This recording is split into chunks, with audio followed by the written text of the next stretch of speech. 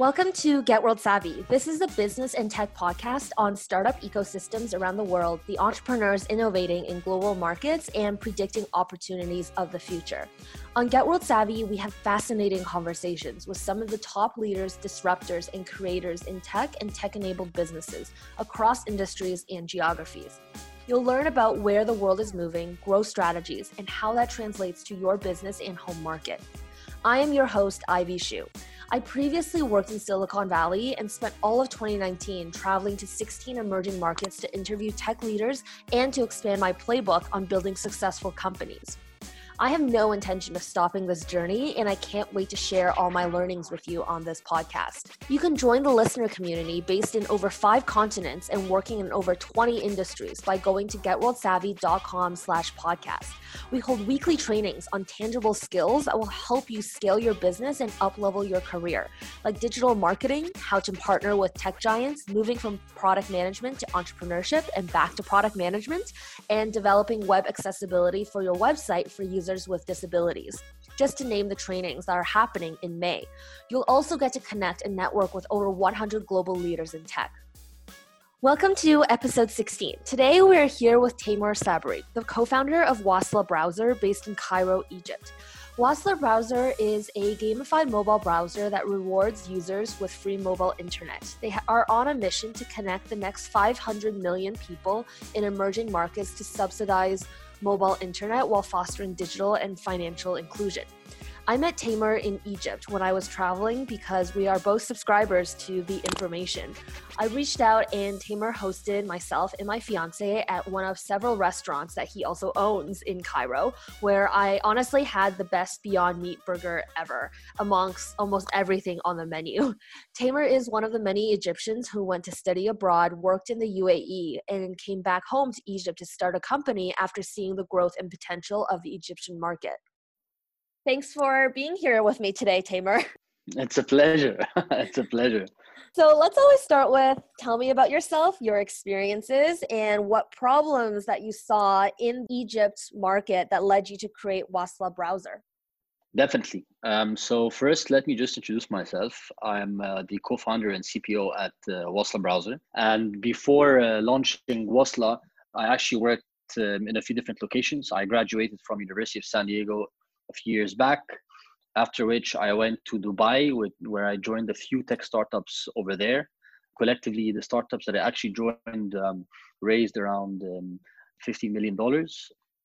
And then after a few years there, I was then approached by Rocket Internet, which is a major German internet company that owns a lot of the food delivery platforms around the world. And they basically chose me and one of my co-founders to launch a European food delivery company in Dubai.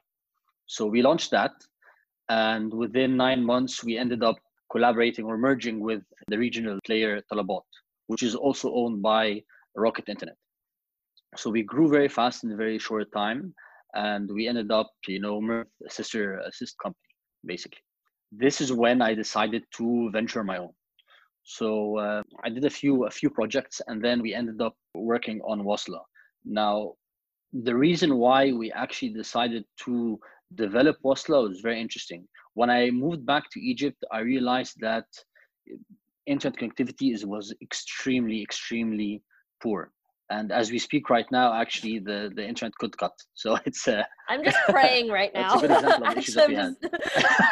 Praying internally that this doesn't cut out. Hopefully it won't. So we were thinking about internet and the effect it has on the community. And then when we were, digging deeper, we realized that a lot of the people in Egypt actually don't have home internet or ADSL. So the majority of the population actually depends on mobile internet at home. So this was the first indicator that internet basically is not accessible to the average Egyptian. And by time went by, we uncovered more information that just pointed us in the right direction. The other one was that it approximately takes 20 working hours in Egypt to be able to afford 2 gigabytes worth of mobile data packs. Now, this is extremely significant because when you look at the numbers in Europe or the US, it takes an individual approximately, let's say, between 35 to 45 minutes worth of work to be able to afford 2 gigabytes. So in nature, just internet wasn't accessible to the average individual, and it wasn't something that they could easily access. And this is when we decided to do a very simple MVP, you would say, for Wasla. So we kept on thinking, how can we make internet more accessible? And we did a lot of research and a lot of brainstorming sessions. And then we realized that mobile browsers is something that a lot of people in Egypt don't have a major affinity to. They don't prefer different browsers. They basically use the browsers that come with their mobile phones pre-installed. So we thought maybe this is an easy way to enable people to shift from the current browsers they're using to Wasla.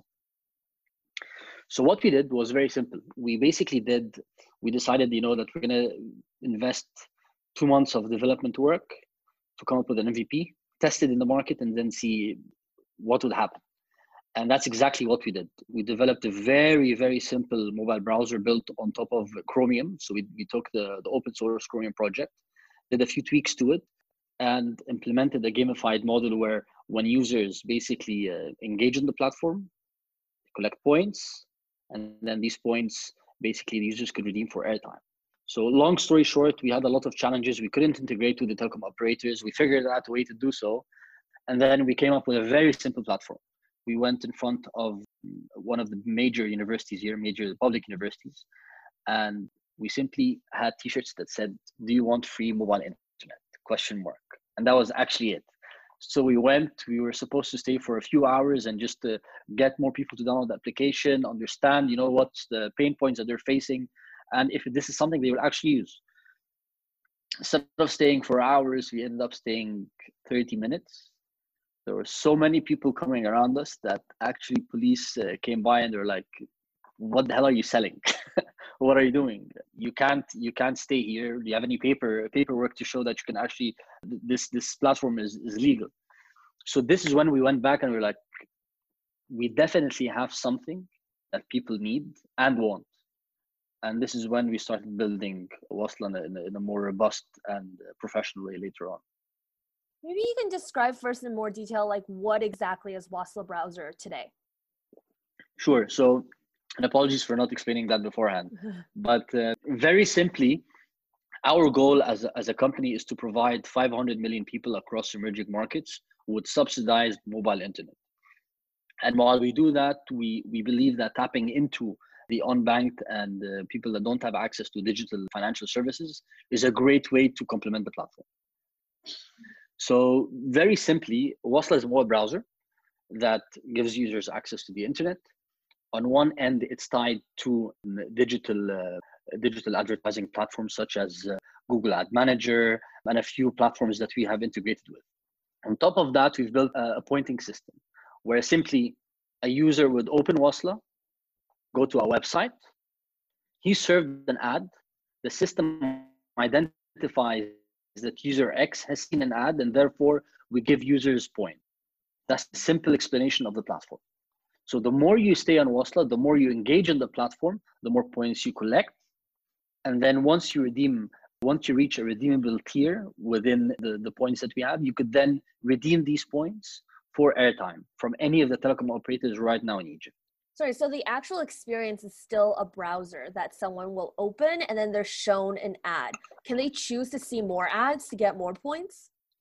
No. So we don't. So the way we make money from simply serving people with ads, okay, like how Facebook makes money and like a lot of the online platforms make money. And the way we reward the users is through engagement.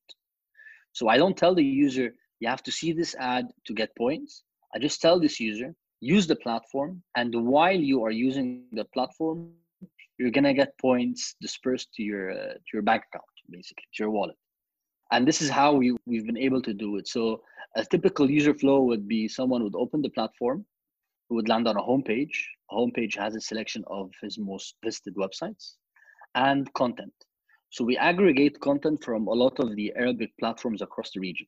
And we use a recommendation engine to basically personalize and recommend content for each user. So the content that you see is different than the content that I see, and based on and what so they've on. browsed using your browser. based on what they browse, based on the interest that they choose once they register, based on a lot of other data points that you collect. Got it. So you engage, you get collect points, and then you could redeem these points for airtime. We've seen incremental increase in adoption of the platform. So when we first launched the MVP, and trust me, I wouldn't use it. It was so buggy. It was crashing all the time. It was lagging. It was a horrible experience. But people were using it. People were downloading the platform. And initially we had basically a plan to acquire a very moderate plan to acquire around 10,000 users over a 6-month timeline, just to test the platform, collect feedback, and then iterate it so we can build something that is scalable. We achieved that number without spending $1 single in 2 weeks, simply by word of mouth. Wow. So then we started to see a lot of traffic. Once we launched the first time, people were spending around 14 minutes a day on the platform, average. Right now, we're seeing people spend around 45 minutes. So the number has been increasing dramatically. Right now, we're closing in around 200,000 downloads, all organic, without any paid advertising. And we've been investing a lot of time over the past few months in the analytics layer, in the performance, and the scalability of the platform, so that we could basically scale it out across the whole nation. Right, that makes a lot of sense. So you get paid by the advertisers for running these ads in front of these people. You use part of that to actually pay their internet bills. And then that's how you make money as well. And then you mentioned how you wanted to complement this with the unbanked in emerging markets. Is your plan also to use similar points so that they can purchase other things on the internet? Exactly. So I mentioned that we've been investing a lot of time in analytics. And one thing and right now I'm very proud to say that we have really a very impressive analytics layer, and we're collecting a lot of information to understand the behaviors of our users in terms of their interests and in terms of how they interact with our platform. And one major takeaway was, or actually two major takeaways were, the first thing is that a lot of the users on the platform right now are individuals that don't have bank accounts. They're unbanked. They're the average Egyptian individual. And a lot of them have never done a transaction online. They've never purchased something online because they don't have the tools to do so. Okay. So based on analytics we've been gathering, we discovered that these individuals have actually been transacting on Wasla multiple times a week by simply redeeming these points for airtime, something that they actually understand. So the plan in the future is to enable these individuals to add money to their wallets and use these wallets as they engage on any platform they are online. So think of it as having a very powerful wallet tailored for the unbanked people, where any individual could cash in money without going through any of the banks. And on the other side, you've got the browser. So two of them are very powerful tools. A browser is a tool to access the internet, and the wallet is a tool to transact. So once you marry these two together, you then have something that is very unique and solves a lot of pain points the region is actually going through. Yeah, that makes sense. And that's the plan for Wasla 2.0, definitely. Yeah. And then I think when I was in Egypt and we were having dinner, you were telling me that when people go and deposit money, you were going to try to use those little news stalls. What were they called in Egypt? Kiosks, kushk. Right, kushks. Kiosks, basically. Yeah. So for them, because there's just so many of them, to allow people to deposit money. Yeah. So actually, one thing that is very interesting for us is we've been very fortunate in raising money. It was very easy for us. And so we had we were very smart about who we chose to raise money from. And so I was saying previously that we had the challenge with integrating with the telecom operators to enable our users to redeem these points for airtime. And one way we decided to figure this out was, instead of partnering with these telecom providers, we ended up in partnering up with the largest e-payment platforms in the region. And these e-payment platforms have hundreds of thousands of POSs scattered across these kiosks.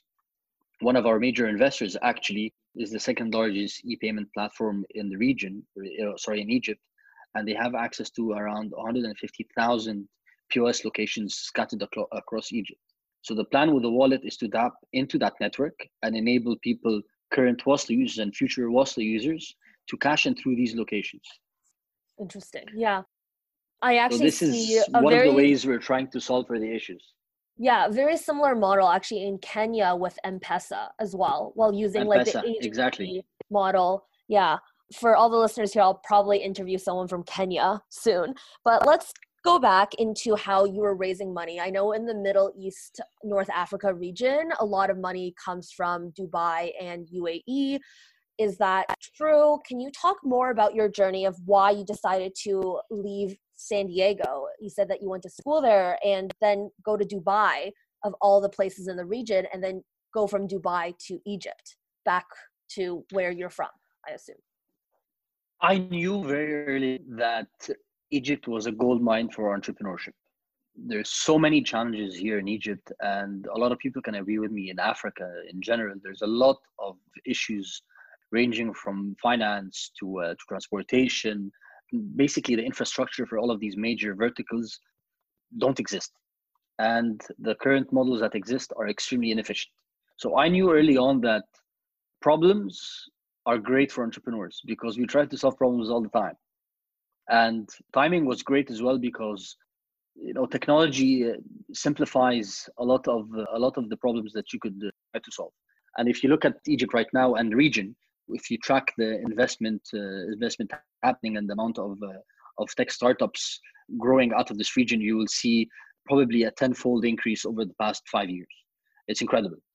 Back to your question about raising money, definitely Dubai and Saudi Arabia have a lot of the wealth when it comes to investing in basically projects.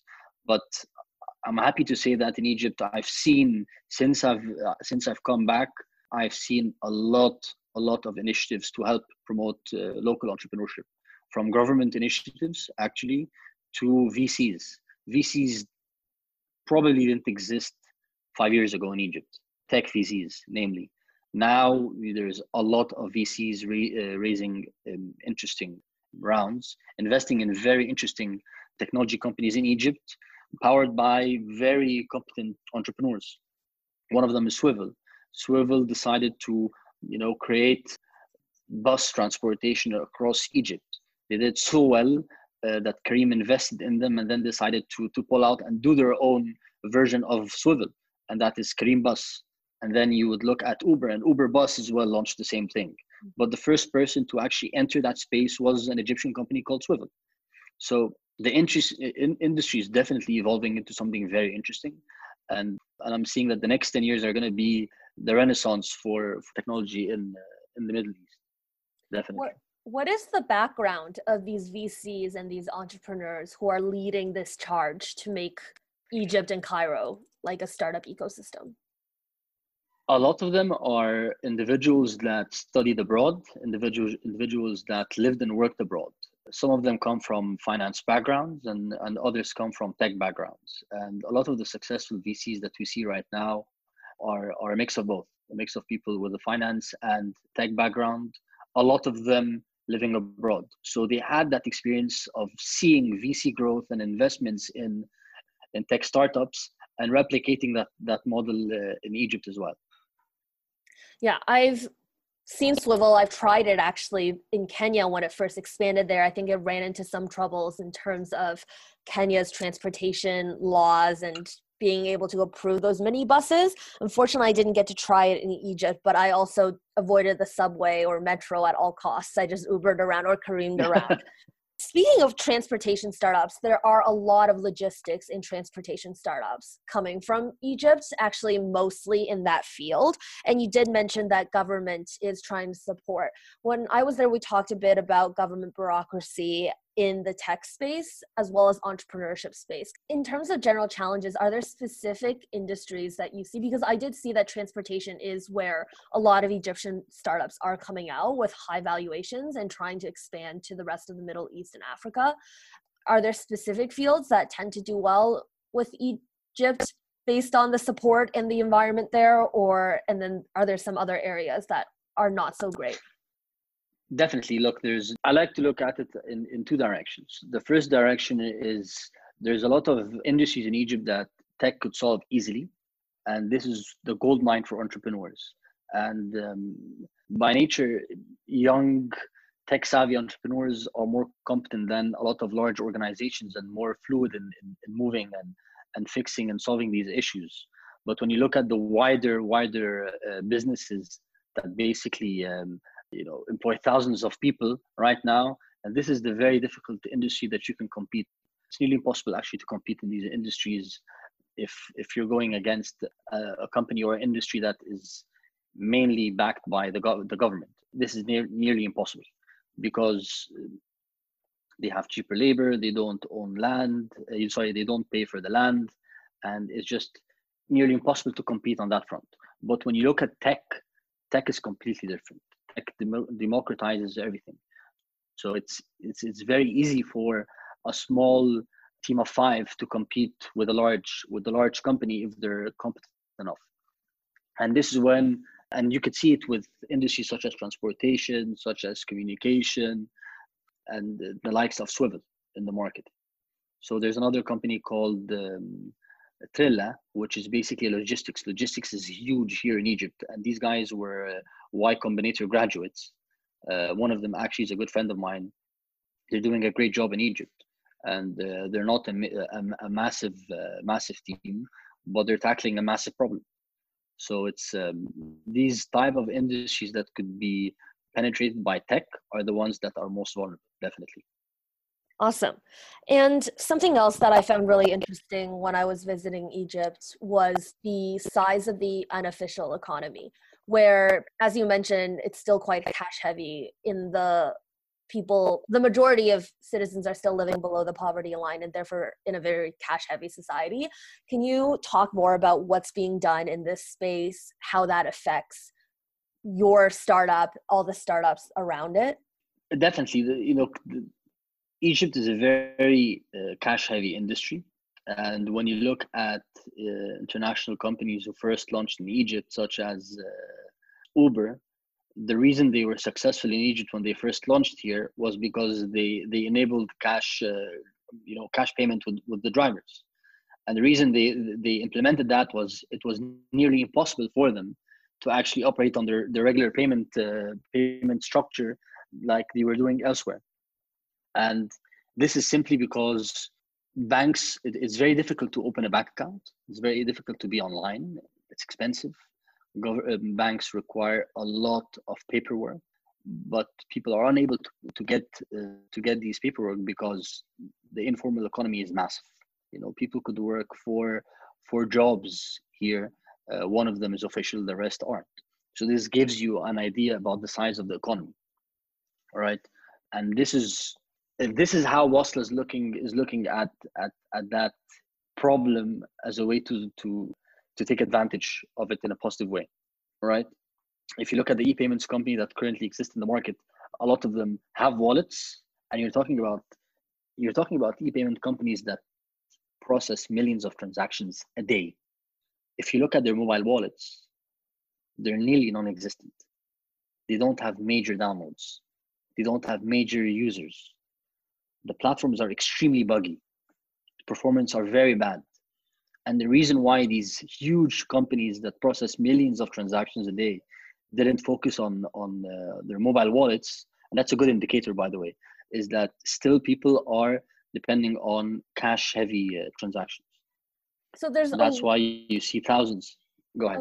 A low number of wallets. So I understand there's not a lot of people that are using it. So how are they still processing millions of transactions? Is that just within Egypt or elsewhere as well?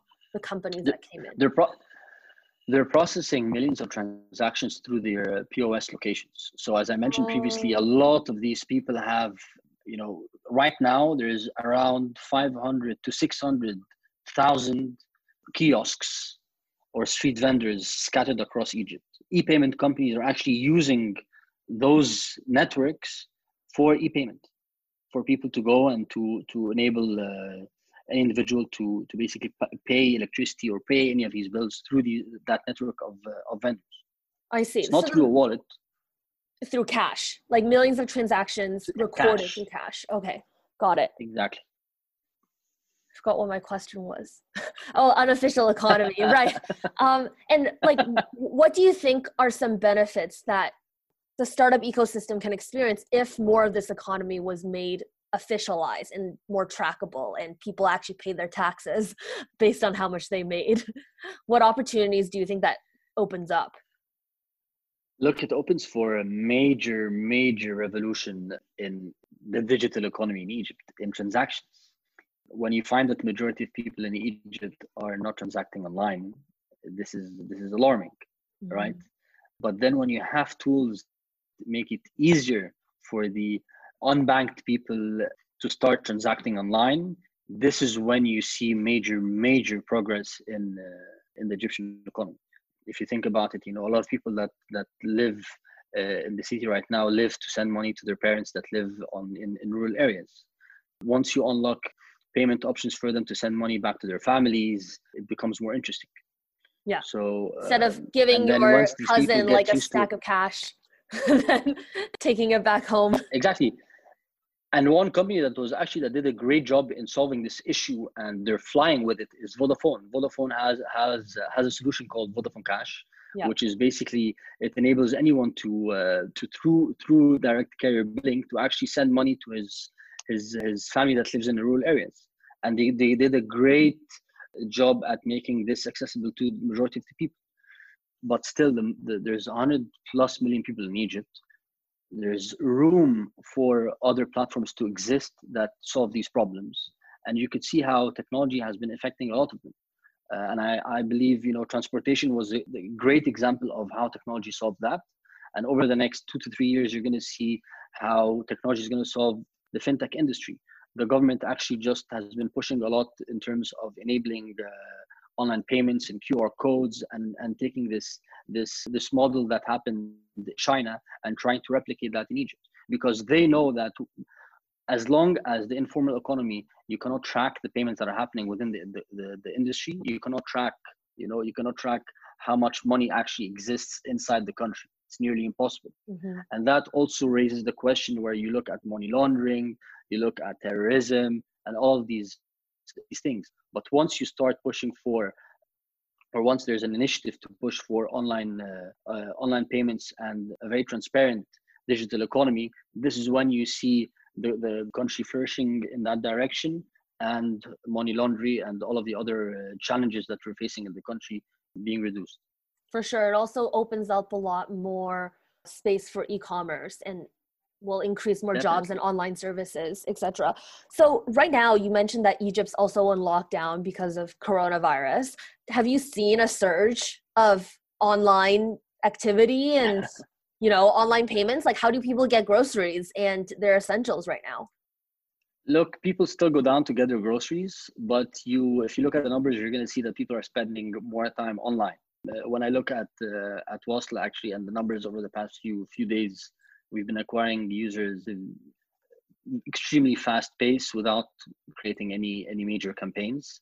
And also the government actually just launched, the IT department of the government just launched an initiative to let internet become a bit more cheap because everyone is staying home. So you see a lot of people spending time online. We're having this conversation on Zoom. I'm spending a lot of time on Zoom with my team. So if you look at the effect of actually the online economy overall, you will see that it's actually, during the time of Corona, there's some industries that are getting affected in a good way. Yeah, for sure. Namely Online entertainment learning and communications. Yeah, exactly. From like your data and Wasla Browser, is there anything that you can share about like interesting trends that's happening in Egypt right now? Like, what are people caring about in Egypt that you don't think is, because I'm sure you have friends in North America, in Europe, in Dubai. What is special about usage and online behavior specifically to Egyptians? It's a very interesting question, and we've been trying to understand that question for quite a long time. But I would say that one major takeaway is that people are actually moving away from searching and more to discovering content. Content is major in Egypt. Then, if you look at the overall generation gap, you'll find that the majority are under the age of 35. And my first experience with internet was search. I I started using social media a few years back, but essentially my first interaction with the internet was through search. You went online, you searched something, you found that something, and that was it. But right now, you find that because of the young generation, Egyptians are not searching like you would think they do. They're more on discovering, and that's why platforms such as TikTok has been growing like crazy in Egypt. And essentially, the backbone of TikTok is just discovering, right? You discover content that is relevant to you, and that's how it is. So this is how Egyptians right now are engaging with the online sources. So entertainment here is massive. Short form video is growing like crazy. The younger generation are watching more video content that is shorter in time span, ranging from everything from beauty all the way down to sports and to e-learning. These are very interesting times, definitely. Yeah, for sure. I worked for an e-commerce platform in the US, Wish, that was fully discovery. It was one of the first social commerce platforms in North America. And yeah, TikTok is everywhere. I actually just played a lot with TikTok today. There's a lot of trending challenges that you can do at home because everyone's working from home right now. It's hilarious. And my fiance and I were trying one. I'll send you a video. It's like a guy standing here. We might cut this part out, but basically a guy standing in like a tree position and the girl climbs like around him and like underneath. Oh, it's ridiculous. We succeeded once but didn't get it on video, so we're gonna go do that later tonight. And I was something very actually, my whole family, same thing. They were never using TikTok. Right now, because everyone is staying home and everyone is just going insane from not interacting with anyone, so just they try to buy time and just explore other platforms, and TikTok has been rising. Definitely in that time, I've been spending more time on TikTok than I've ever have over the past few months. Before it was just Gen Z, and then this quarantine coronavirus happens, and I think now the 20-somethings are on it, or like early 30s, and then eventually it's already starting to move up in age. And we're actually starting to see Egyptian actors going on the platform. So this was very smart because that definitely pulled the second wave of users to the platform for sure. I went to Egypt actually assuming that I was getting into Africa light. Like, I didn't know what all of Africa would appear to be at all. I know nothing. And it wasn't until that I arrived in Egypt, I was like, wow, everyone's Arabic. And it's very Muslim. It's definitely more part of the Middle East than Africa, but it does hold like this unique position where Swivel, for example, expanded primarily into Africa first. We see a lot of startups going to Middle East. This is like kind of a vague question, but like, what is Egypt's identity amongst its Middle Eastern neighbors and its African neighbors? Good question. It's actually in both geographically and I think ideologically, I think it's in the middle. We're considered part of the Middle East and we're also considered part of Africa.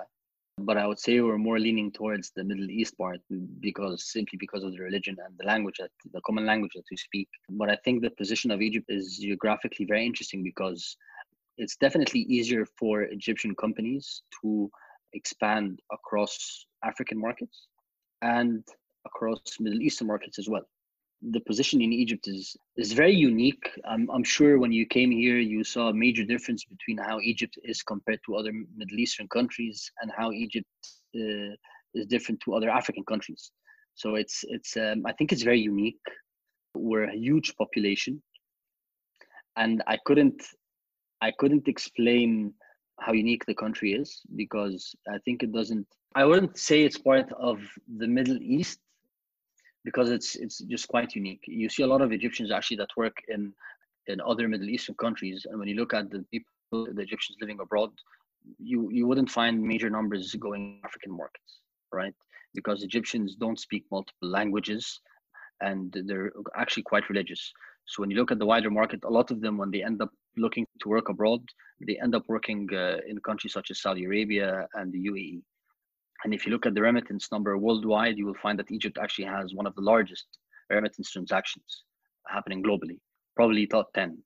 And that's because a lot of the population works outside of Egypt because there's not a lot of work happening here. Over the past few years, something that I observed is how technology is opening the doors between Egypt and Africa. If I look 10 years back, I wouldn't see in the news a lot of Egyptian companies launching in African markets. But over the past few years, you end up seeing how Egyptian startups identifying the opportunity in Africa compared to the opportunity in the Middle East and deciding to choose Africa over Middle Eastern markets. Even though Saudi Arabia is a major, major market, but Africa in general has a lot of potential in terms of the next wave of internet users. For sure. I think there's a lot of similarities, as you mentioned, both culturally, socially, between Egypt and the rest of the Middle East. I also see a lot of countries where there's a lot more conflict with people immigrating into Cairo for opportunities themselves, because Cairo is just a massive, I believe it was 16 or 20 million people just within Cairo, which is 22, 23 million people. 22, 23 million people. That is one of the largest cities in the world, and actually a majority of Egypt's population, right? Everyone lives around the Nile, and Cairo is in the place that everyone goes. I travel down the Nile to Luxor to see the pyramids and etc. And it's just so different from Cairo. I feel like I traveled back like 50 years when I went to Luxor and like a lot of different cities that were more south in Egypt. And then I also think that Egyptians definitely see a lot more opportunity amongst the more up and coming markets amongst Africa, because Cairo is more ahead than a lot of places in Africa. Egypt might be more developed than a lot of the African countries, but it's not more developed than the other Middle Eastern countries. So we're kind of in the middle. And if you look at the problems we're facing here, you would find you could replicate the problems here in other African markets compared to other Middle Eastern markets, like transportation issues, internet connectivity issues. Dubai is a Middle Eastern market, but it has one of the largest internet penetrations in the world. But if you look at Egypt and other African markets, we're actually relate more with these African markets. So it just seems a bit more natural when Egyptian companies try to expand that solve these major issues that we're having here, issues that relate to infrastructure and major industries. You see these companies trying to divert from the Middle East down to the African markets. And Saudi Arabia is a massive. Go ahead. Sorry, you said infrastructure and etc. It draws more similarities from Africa, but when it comes to entertainment, like Egyptian cinema, for example, is what everyone in the Middle East watches as well. So it depends on the industry, right? Exactly, it's very unique. It's exactly the relationship that Hollywood has with wider world in terms of English entertainment. Same thing with Egypt.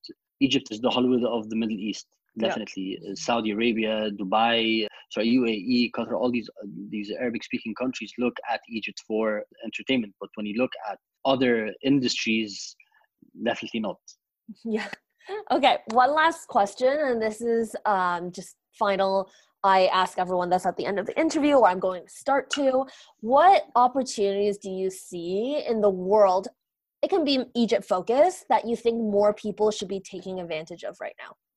Similar countries to Egypt, emerging economies, or more developed countries? It's just like what you're working on, like what is a trend or a vision that you have that you think too few people see, that is clearly the future.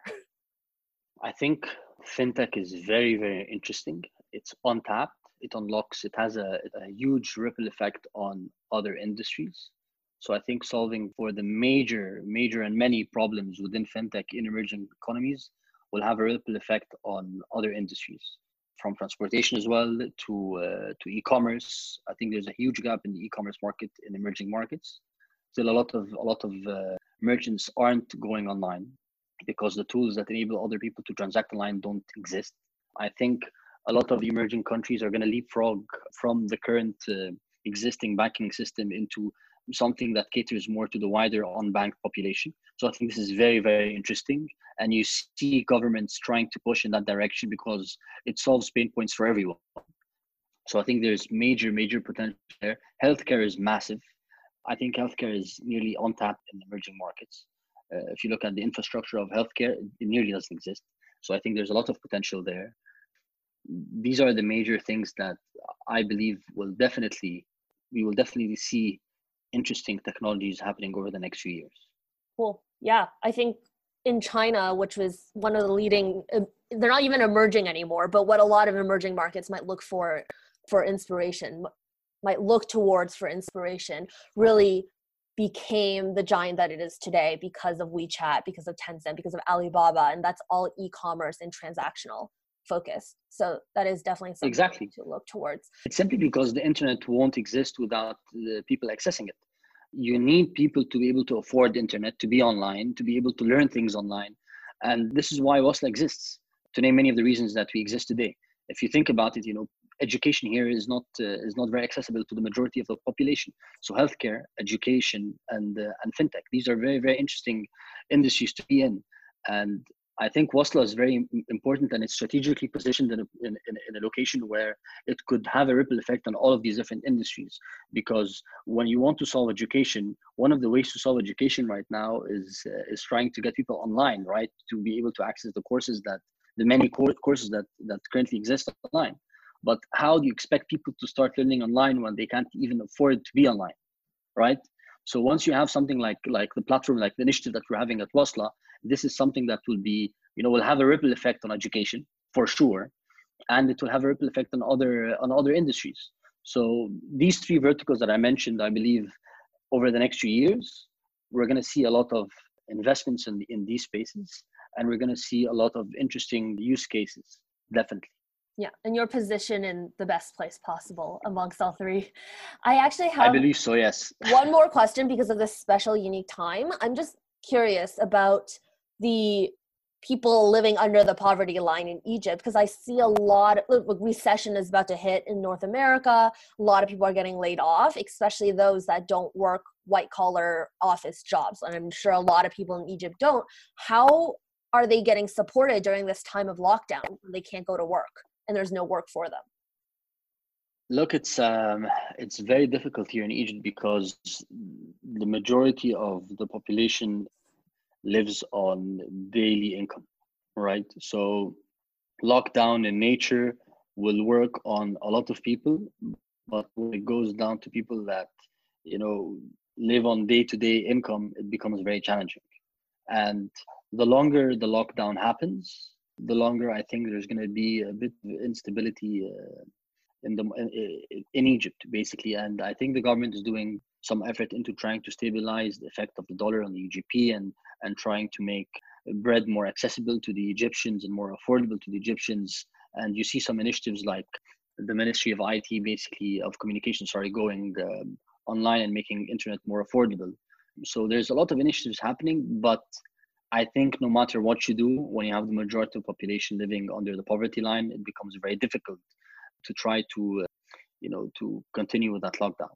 So I think for it's very important to have a solution, a vaccine in case of the corona issue as soon as possible, because Egypt is just one of those countries, right? The majority of the world is emerging markets, so this is where you're going to find the effect of that happening across other countries. So I think right now we're just in the starting phase. All the news, all the issues we've been hearing online about the lockdown and the corona issue, you hear a lot of the problems happening in European countries and more advanced countries. But then when you see these issues being replicated in African countries or emerging markets, it becomes a bit more intense. Yeah, definitely. But if the people take to the streets, it's going to be much worse with the infection rates and the death rates. It's going to be, and also people are living in much close quarters because I saw the slums in Egypt. They're very, very tight and close together. Slums everywhere, right? And then there's the richer area where people live in really mass houses with streets very wide and far apart. Exactly. Like I like to call the slums here in Egypt as chaotic neighborhoods, because it's a chaos. You go down there and you will find everything that you want, but it's as if you're a different country, but it's extremely chaotic. It's very close proximity to everyone. Everyone lives next to each other in a very limited area. So definitely you're going to find issues happening there in the months if this issue of the corona is not solved very soon. But then, back to your point about the corona increasing in Egypt dramatically over the next few months, if it's not solved, I think you're right. But if you go and you present the case of corona to someone who is extremely uneducated, someone who's extremely religious, and who lives on daily income, he will say, you know what? I'm better off going down the street. You know, there's a gamble The out. I mosque might as well go down, try to feed too. my family. Oh yeah. Exactly. And if I get anything, God is going to save me, right? So when you have that mentality and the current circumstances of the population, it becomes extremely, extremely dangerous for everyone. Are people banned from going to the And mosques unfortunately, right now? yes, they ban people from going to the mosques. They ban people from going to churches in Egypt. They banned, right now, we actually have a lockdown between 7 p.m. and 7 a.m. every day. But there's so much that the country can do and so much that the people can handle. I think if this keeps on going for the next month or 2 months, we're gonna have a bigger issue at our hand. Yeah. Okay. Well, thank you so much for sharing that. I'm sorry to leave this interview on such a low note with the coronavirus, but really, even when this episode airs, we'll definitely find out what has happened everywhere in the world. I never even thought about like religion and like very, very religious countries and like very, very like diverse in terms of both religion, but also socioeconomic standard of living, what type of effect this will have. But the whole world is right now on quarantine. Everyone's at home. It's a very interesting time. I think I'm going to start keeping up a bit more with what's happening in more emerging markets and the effect that it's going to have. I think that's a topic that people here don't. Everyone has their own problems, right? People don't really look outwards as much during this time.